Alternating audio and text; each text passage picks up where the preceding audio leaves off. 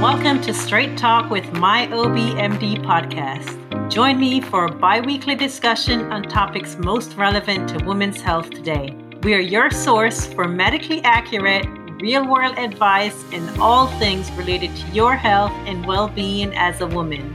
From menses to menopause, we've got you covered. I'm your host, Dr. Dana Smith, a fully practicing, board-certified OBGYN physician with close to 20 years experience. I am also the founder of the website that is 100% dedicated to women's health, myobmd.org. At myobmd.org, we write in all aspects related to women's health. Listen to our podcast, visit our website, subscribe to our newsletter, and follow us on Facebook and Instagram, myobmd.org. So welcome back to the Straight Talk with myObMD podcast. And today we're going to be talking about pain management options in labor. And part one, we're going to focus on all the drug options, all the pharmaceutical options available to you. But first, let's just start talking about our pain experience, right? There are some things that we do that are just inherently painful. And we go through that process, and it's a part of a process that will give birth, in this case, literally giving birth to something. In other cases, it gives birth to a healthier you on the other end. So, for instance, dental procedures are painful, but we endure them because that is a part of the process of maintaining our oral and dental health. And so it's okay. We tolerate it. We go through it. Labor is inherently a painful process. It is quite painful for most people. Very few people will say they did not experience pain while laboring.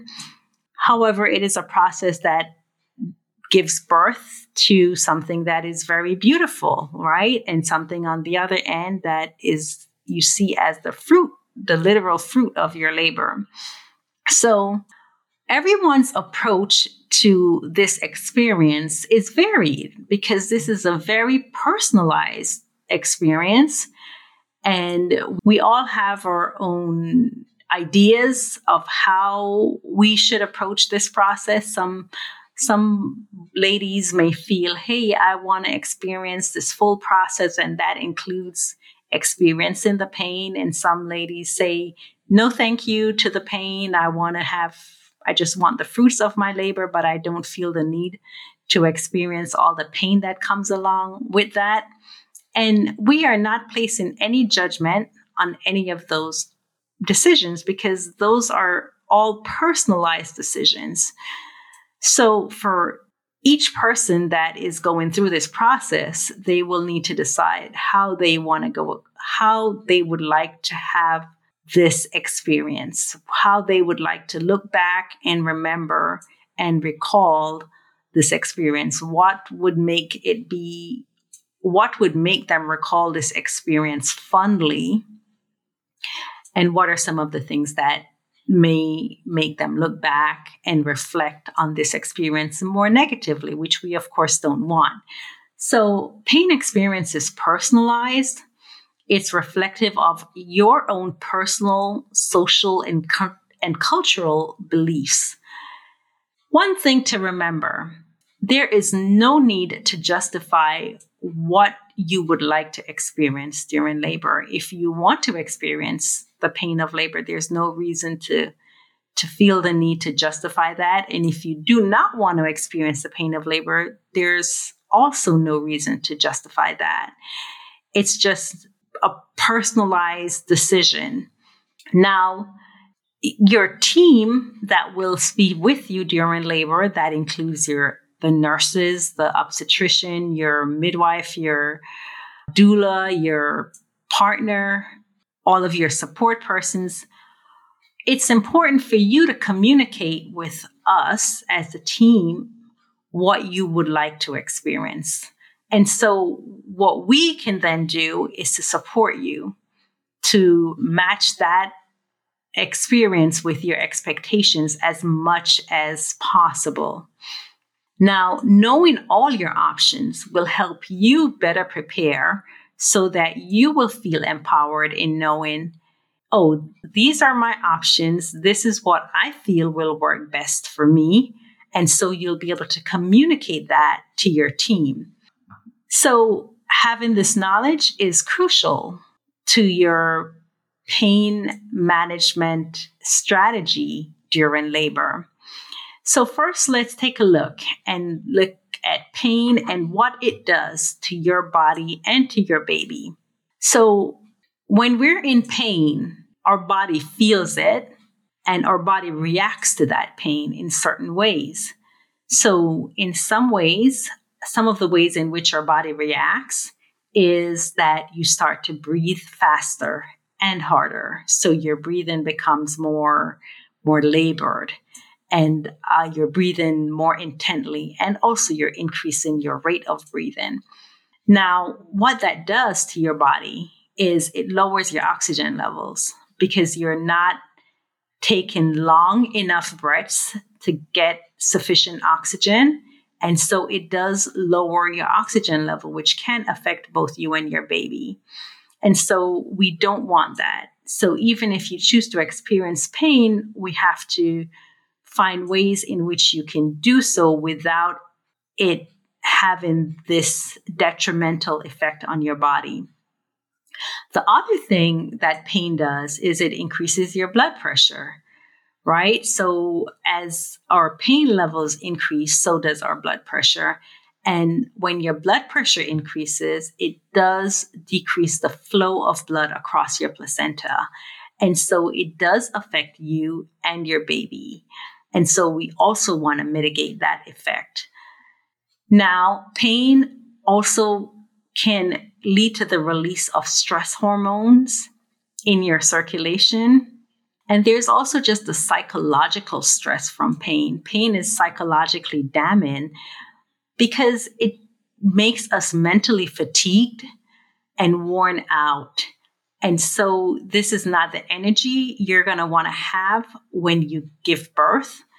So we know that ladies who experience a lot of pain during labor, who are not prepared for that, they are sometimes have a increased risk of experiencing postpartum depression.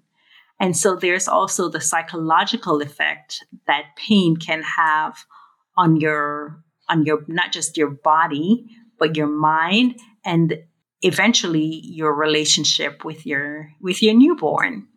So we don't want, while pain is a part of the natural process of labor, we don't want it to have its tentacles in all parts of the labor process and creating havoc unnecessarily.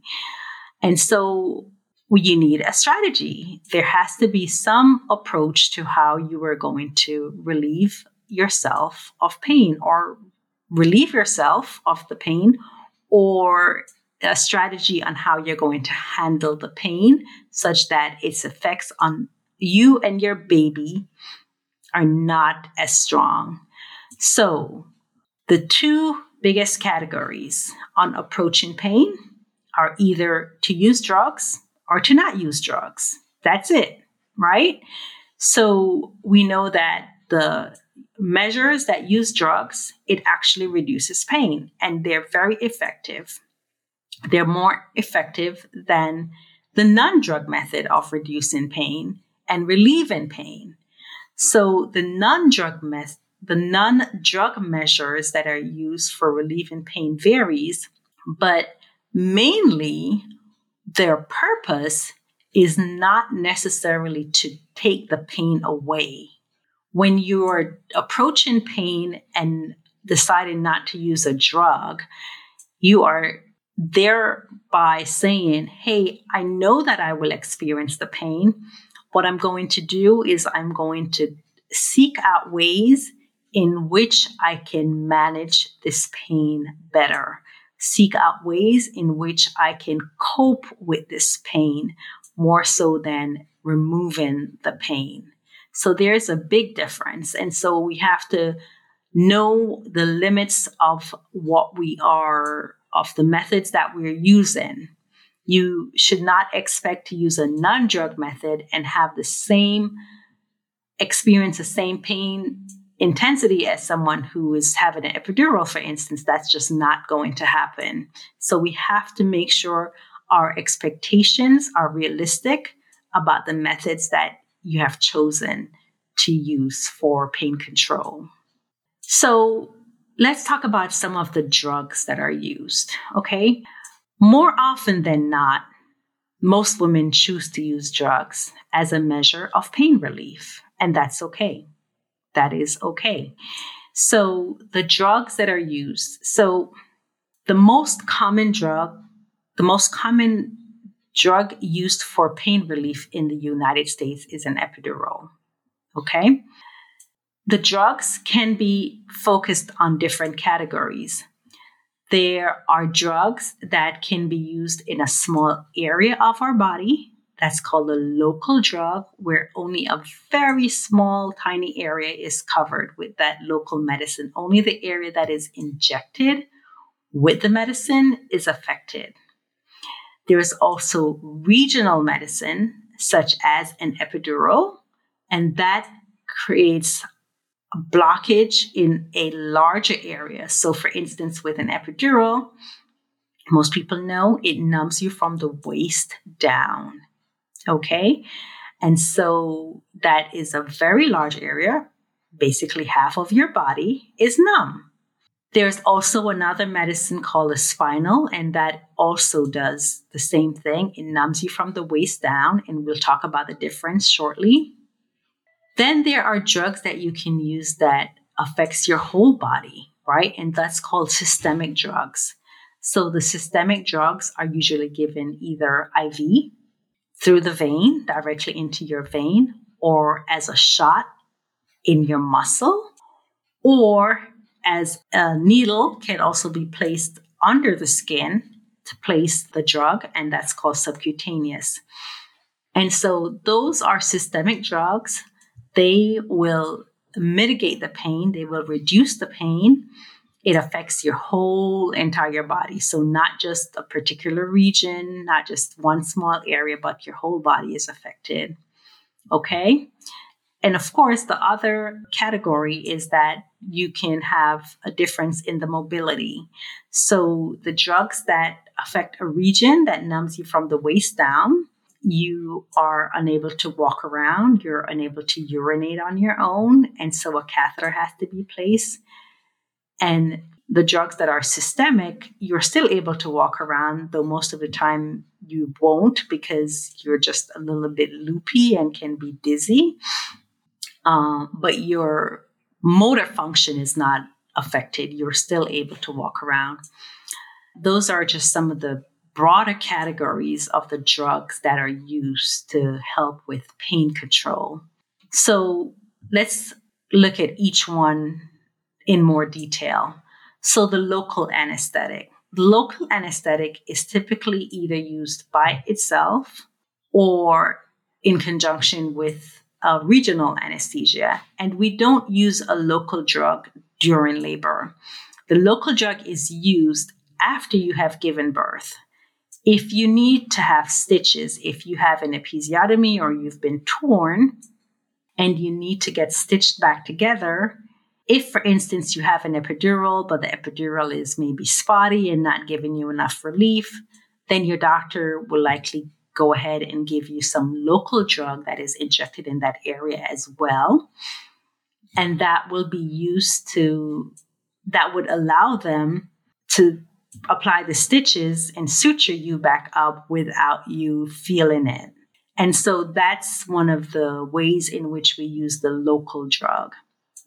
The regional drugs, like I said, the most common of which is used in labor is epidural. And so this epidural is used, and it's a drug that is administered by a specialist called an anesthesiologist. So your obstetrician will not be the one administering your epidural. The anesthesiologist, they're a team of physicians who specializes in pain relief, and they're the ones that administer the epidural. So they come in, they will go over the procedure with you, they will discuss all the risk, they'll get an informed consent and tell you all the benefit, answer all your questions, and then they will proceed to administer the drug. So in order for an epidural to be placed, you have to sit up. There'll be a nurse with you that will help you with positioning. The anesthesia will be at your back, and the medicine is placed along the mid portion of the back in the center through a small needle. And then after the medicine is placed, they also put a small catheter in. A small catheter just means a tiny tube, and medicine is then ran through that tube into that area. So that creates immediate relief and is very, very effective at relieving you of labor pain. Most patients who have an epidural feel nothing. Some patients that have an epidural feel something, but very few, very, very rarely will someone say they have an epidural and it didn't work, or they feel just as much pain as they did before they had that epidural. That's very rare. In most cases, you get very good relief or some relief from your epidural. Now, it does numb you from the waist down. When you first administer the drug, your blood pressure may drop. And so if your blood pressure drops, then that can affect your baby's heart rate. And so you may need another medicine that's given in your IV to reverse that effect so that the baby's heart rate is not affected. And prior to you getting your epidural, what would happen is that you would actually receive fluid in your IV to reduce the risk of your blood pressure dropping during that epidural. And so the epidural, once it's placed, you will not be able to move around and you will not be able to urinate. And so a catheter, again, another catheter is just a small tubing that fluid flows from one end to the other. And so a small catheter is placed in your bladder so it will drain your bladder of urine. And it stays in until after you have delivered or removed immediately prior to delivery. So you need the catheter to drain your bladder. You're also bedbound because your legs, the epidural affects the muscle strength. And so the muscles in your leg will no longer be able to support the weight of your body. And so you will not be able to get up. You will not be able to walk around. You'll need to stay in bed. And that's okay. For some ladies, they don't mind at all. It helps them to get some rest. And so that's part of the process. That is what you experience with an epidural. Things to remember. An epidural, the medicine does not cross the placenta. Okay, so it will not affect your baby. Only if your blood pressure drops, that may affect your baby. But outside of that, the medicine does not cross the placenta. Okay? So the other thing to remember with the epidural is that it doesn't alter your mind. So what I mean by that is that you're still lucid. You're able to engage in conversations. You're able to be fully awake for the birth of your baby. You are not dizzy. You're not confused. You're not feeling, like some ladies say, loopy. So your mind will not be altered by the drug. So it's a very common and very popular choice because it's so effective. And the trade-off being that you're bedbound and having to have a catheter, most ladies don't mind that trade-off for the benefit of the pain relief that they're getting. There's another procedure that's called a spinal, and it's very similar to an epidural. However, a spinal is different because the medicine is given also in the back, numbs you from the waist down. Also, you are immobilized from the waist down. But instead of having a catheter delivering the drug, it's just one injection and that's it.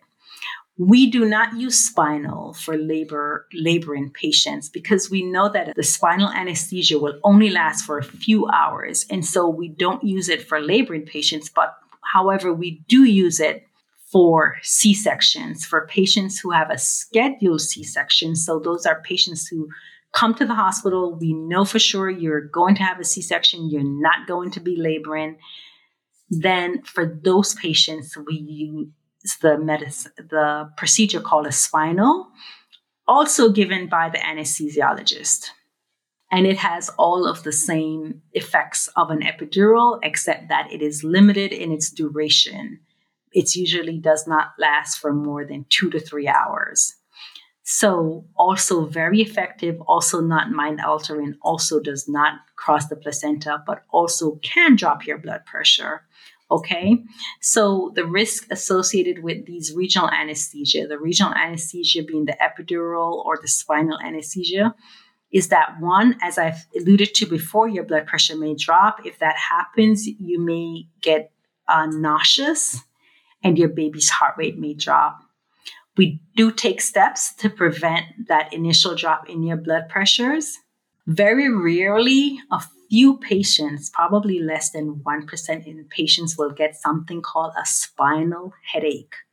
And that is something that some ladies experience after having had an epidural or a spinal. And usually it's the next day or a day or two after having had the procedure. But it's a very severe headache that is exacerbated or worsened with movement. And typically that's treated with pain medicine, caffeine, having high doses of caffeine. But if that doesn't work, then you'll need another procedure to relieve it. So that is another potential risk of the procedure. It does not happen that often, but something to be aware of. The other thing that happens quite often, almost 100%, is that patients itch. You have an intense urge to scratch. You have an itch and it's all over your body. And sometimes if you're experiencing that, we can give you some antihistamines to help with that. And it's not serious, it goes away, but something that you need to be prepared for that you may experience. On occasion, very rarely, you can get a fever. So most of the time, you get very good relief. Very few patients will say that they're not getting relief. There are a few patients that are at higher risk than average of not getting relief from their epidural. And those are patients who've had back surgery. So if you've had back surgery, especially if you've had any orthopedic device placed in your back, then it may be one, more difficult to place your epidural, and two, you may not get the relief that you were hoping to get after having had that, because having the device there does make it more difficult. So that is just something to remember. So some of the more serious risk of an epidural and spinal anesthesia, but also very, very rare in occurrence, is that the medicine, if it's given, it numbs you from the waist down.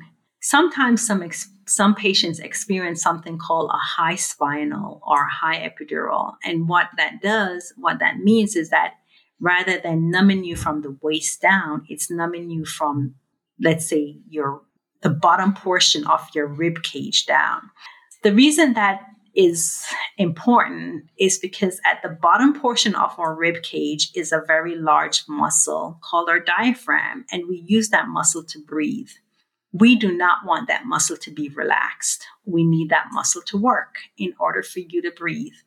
And so if you happen to have an epidural that is placed and it travels a little higher than is expected, then you may have difficulty breathing. If you're experiencing that, you have to let your anesthesiologist know. You have to let your team know so that they can take measures right away to correct that, because that is a very, very serious risk. Okay, that can cause, that's a potentially fatal complication. And so you really want to be, if you're having difficulty breathing, you want to just alert your team right away so that measures can be taken to correct that immediately. Having injury to the spinal cord or the nerve, that's also possible, also serious, but also thankfully very rare. And lastly, you can also have changes in your heart rate if the drug, for instance, is not necessarily injected into the spot where your anesthesiologist is thinking that they may have injected it. Then that may cause some changes in your heart rate or changes in your body. And so those are some of the more serious, but thankfully very rare risk of having had an epidural or a spinal anesthesia. Now, who should not get an epidural or a spinal? There are some patients who you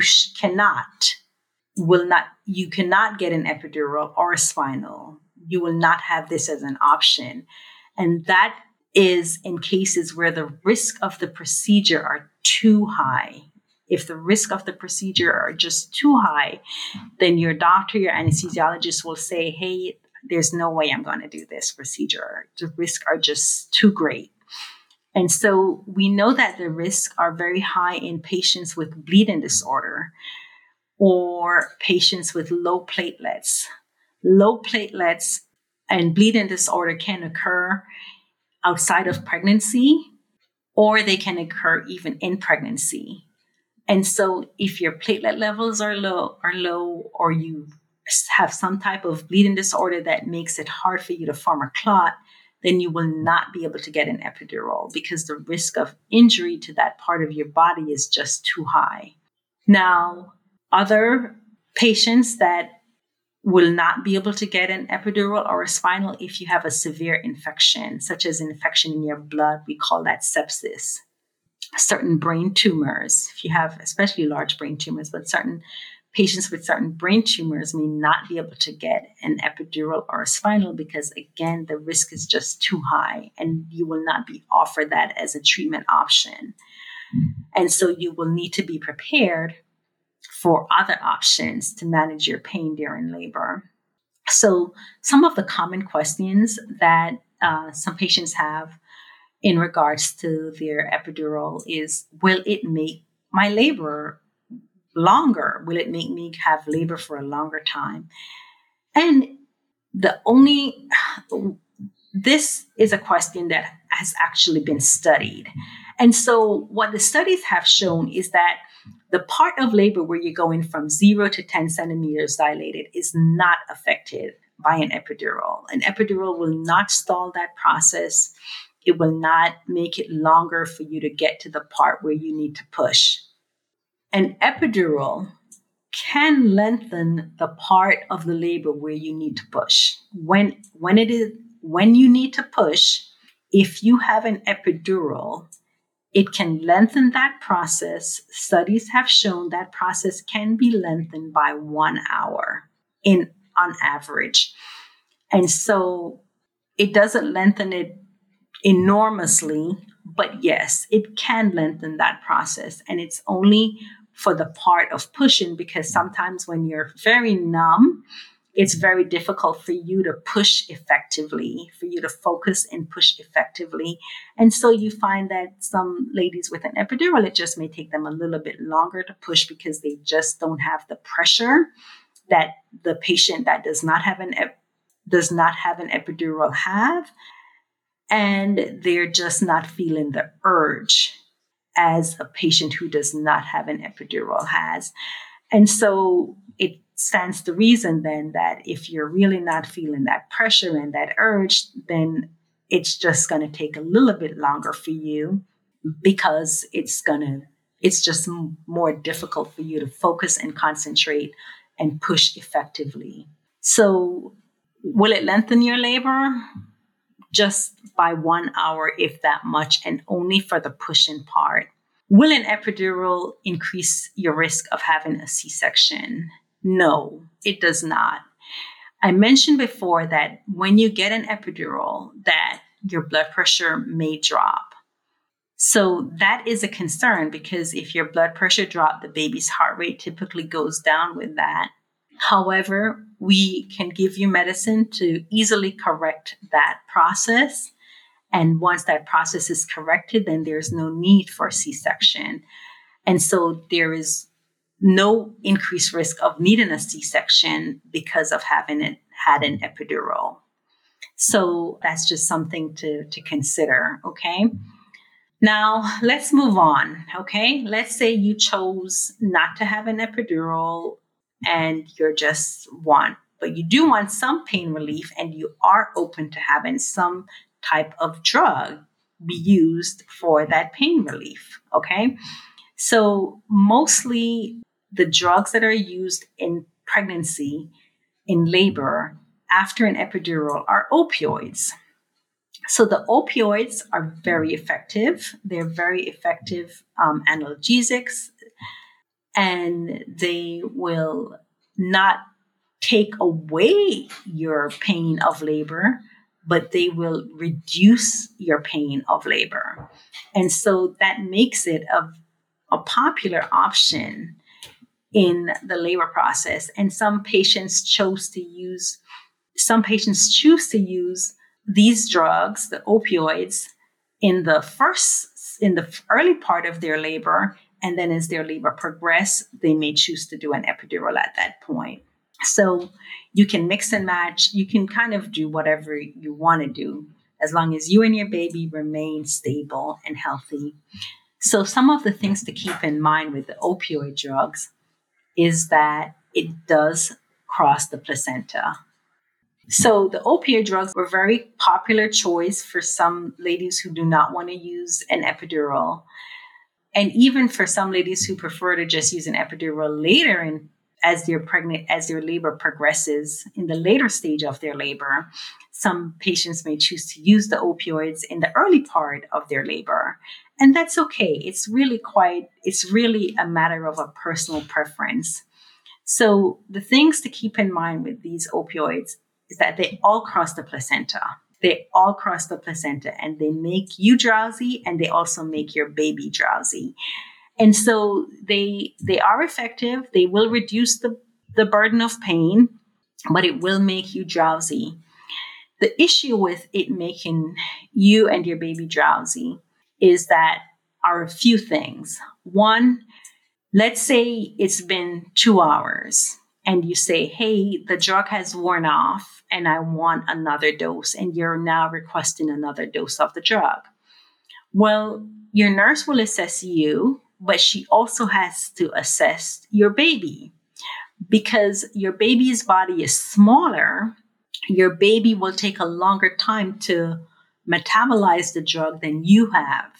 So you may metabolize this drug faster and feel now that you are not having sufficient pain relief and ready for some more. But if the drug is still in the baby's body, then you actually have to wait. So that can make dosing for IV opioids a little tricky, because we cannot just assess your reaction and your need for the pain relief. We also have to see how the baby is doing and place that into the equation, because it does cross the placenta. Now, the other issue is the timing as it relates to your delivery. So let's say, for instance, you're 9 centimeters dilated or 10 centimeters dilated, and we feel delivery will be imminent. In those cases, we will not want to give the opioid. The reason being that we know for sure it will cross the placenta, and we know for sure it will make the baby drowsy, as well as you. But when babies are born, we want babies to be vigorous. We want babies to be active. We want them to have a lot of vigor, because they have to transition to birth by taking strong, deep breaths so that they can get fully oxygenated, so everything can work like it should. And so we don't want to give them anything that will work against that process.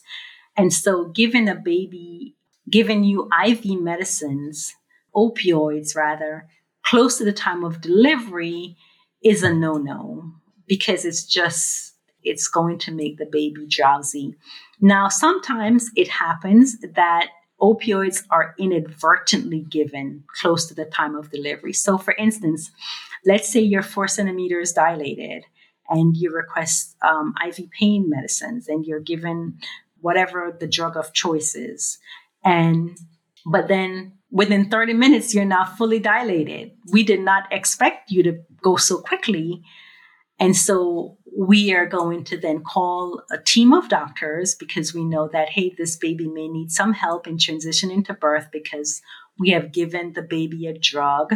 We've given you a drug and thereby the baby a drug that may make it kind of hinders their process of transitioning. And so we'll call a team of doctors to help the baby in case the baby needs help. And there's also a drug that may be given to the baby to reverse the effects of the opioid in their body. So yes, there are times when it's done inadvertently, such as what I've described, if your labor just progresses much faster than we anticipated. And in those cases, we support the baby as much as we can, but we would not intentionally do that. That wouldn't be good. So those are just some of the limitations in using the drugs. Now, how can the drugs be given? Most of the time when you're laboring, you'll have an IV in place in your arm. And so in most cases, the drugs are given IV. However, it can also be given as a shot in your muscle. And so it can be given in a large muscle in your body, usually the buttocks or the thigh muscle is used, and the drug is given for pain relief. We can also deliver some opioids subcutaneously, which means that a needle is placed right under the skin and a small bubble of it is injected directly under the skin. And so that is another option for delivering the pain medicine. Typically, though, it's IV. Okay, but if for some reason your IV got pulled out, is not available, or you came to the hospital and we don't have time to do an IV, then these are additional options that we may use to give you the opioid. So other types of medicines that may be used.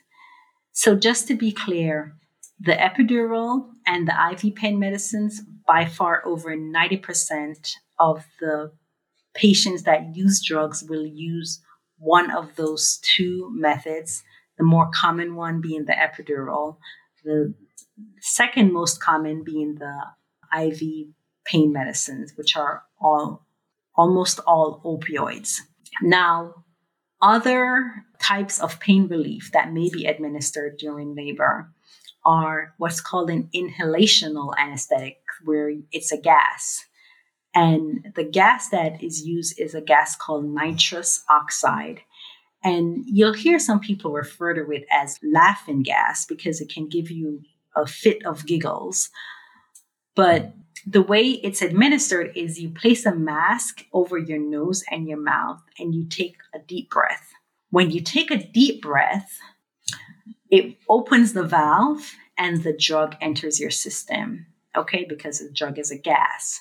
It's self-administered, so you have the autonomy of using it as you wish. You have the autonomy of choosing the frequency of use and when you're going to give it. So the studies actually suggest that they're as effective as the IV opioids that we just discussed. And so this is an option. The issue with the inhalational anesthetic is the availability. Most hospitals do not use it. Few hospitals do. Mainly it's more common in England, in the United Kingdom. It could be a factor of just the matter of in the US, our availability for regional anesthesia we tend to have regional anesthesia readily available. So most patients who are laboring in a hospital, If they want an epidural, they will have access to an epidural.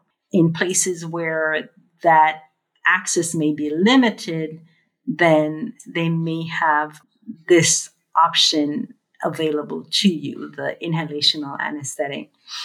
So that is just something else that to consider as an option for pain control management in labor. Lastly, pain management options in labor includes general anesthesia. So general anesthesia is where, again, the anesthesiologist administers this and you are put to sleep completely.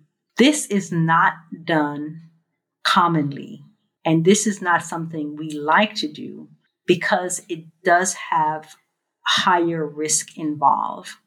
So with general anesthesia, you're put to sleep completely. It's only used in very select circumstances. So for instance, always it's only used for a C-section. If you're not having a C-section, you will never get general anesthesia. And the two occasions in which we will use general anesthesia for C-sections are if one of two criteria are met. One, your epidural or your spinal, which was administered, is just not working. It was given, but you're feeling it. You're feeling the pain of surgery, or we do a clamp test and you're feeling the clamp and we just cannot get it to work. In that case, you won't have a choice. The doctors won't have a choice because you obviously need to have some anesthesia for surgery. And so they're left with doing general anesthesia or putting you to sleep. The other circumstance in which the general anesthesia is administered is if there is an emergency. If you or your baby are having some dire emergency and we just do not have time to spare to wait to administer an epidural or a spinal, in that circumstance, then you will be put to sleep.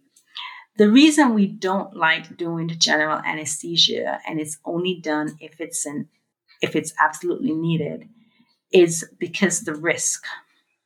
One, a tube has to go down your throat, and the medicine is delivered through that tube to put you to sleep.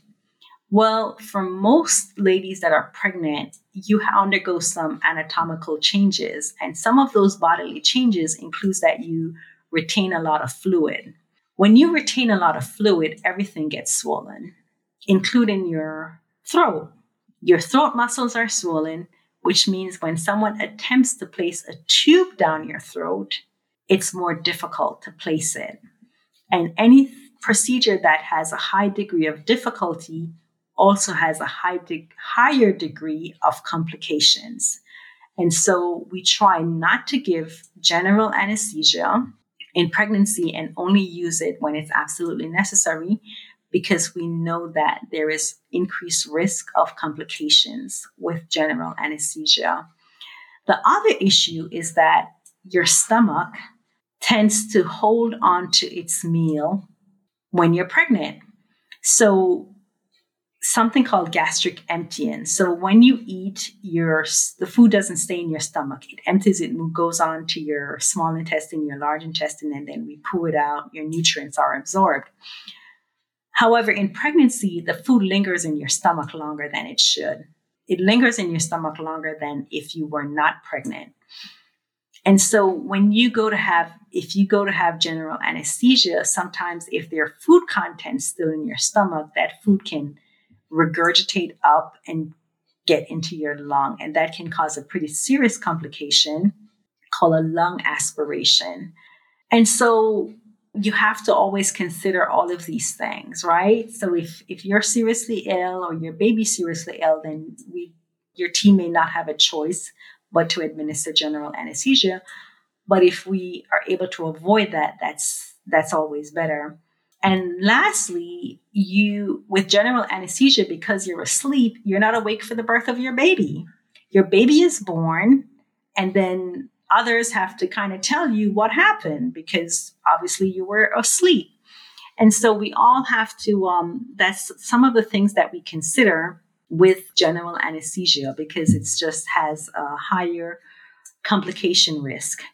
So these are some of the options that you want to consider for management of your labor pain if you choose to manage your labor pain with medicines. Okay, so again, the epidural is one, and the IV pain medicine are the second most common, the epidural being the most common.